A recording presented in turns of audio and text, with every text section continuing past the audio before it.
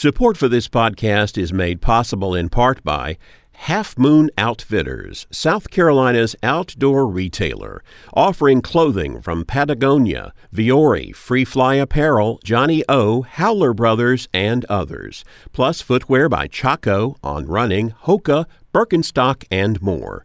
For information, halfmoonoutfitters.com.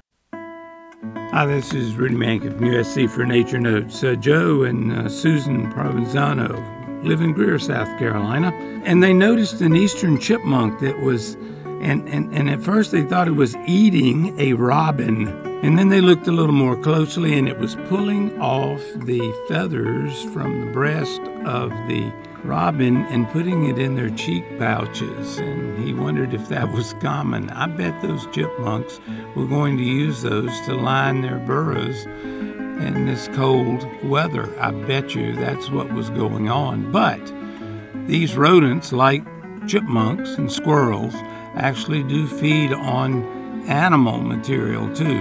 Now, they don't kill a robin, but if the robin's dead, they take advantage of the opportunity, maybe plucking those feathers out to feather their nest, so to speak, and then feeding on the flesh.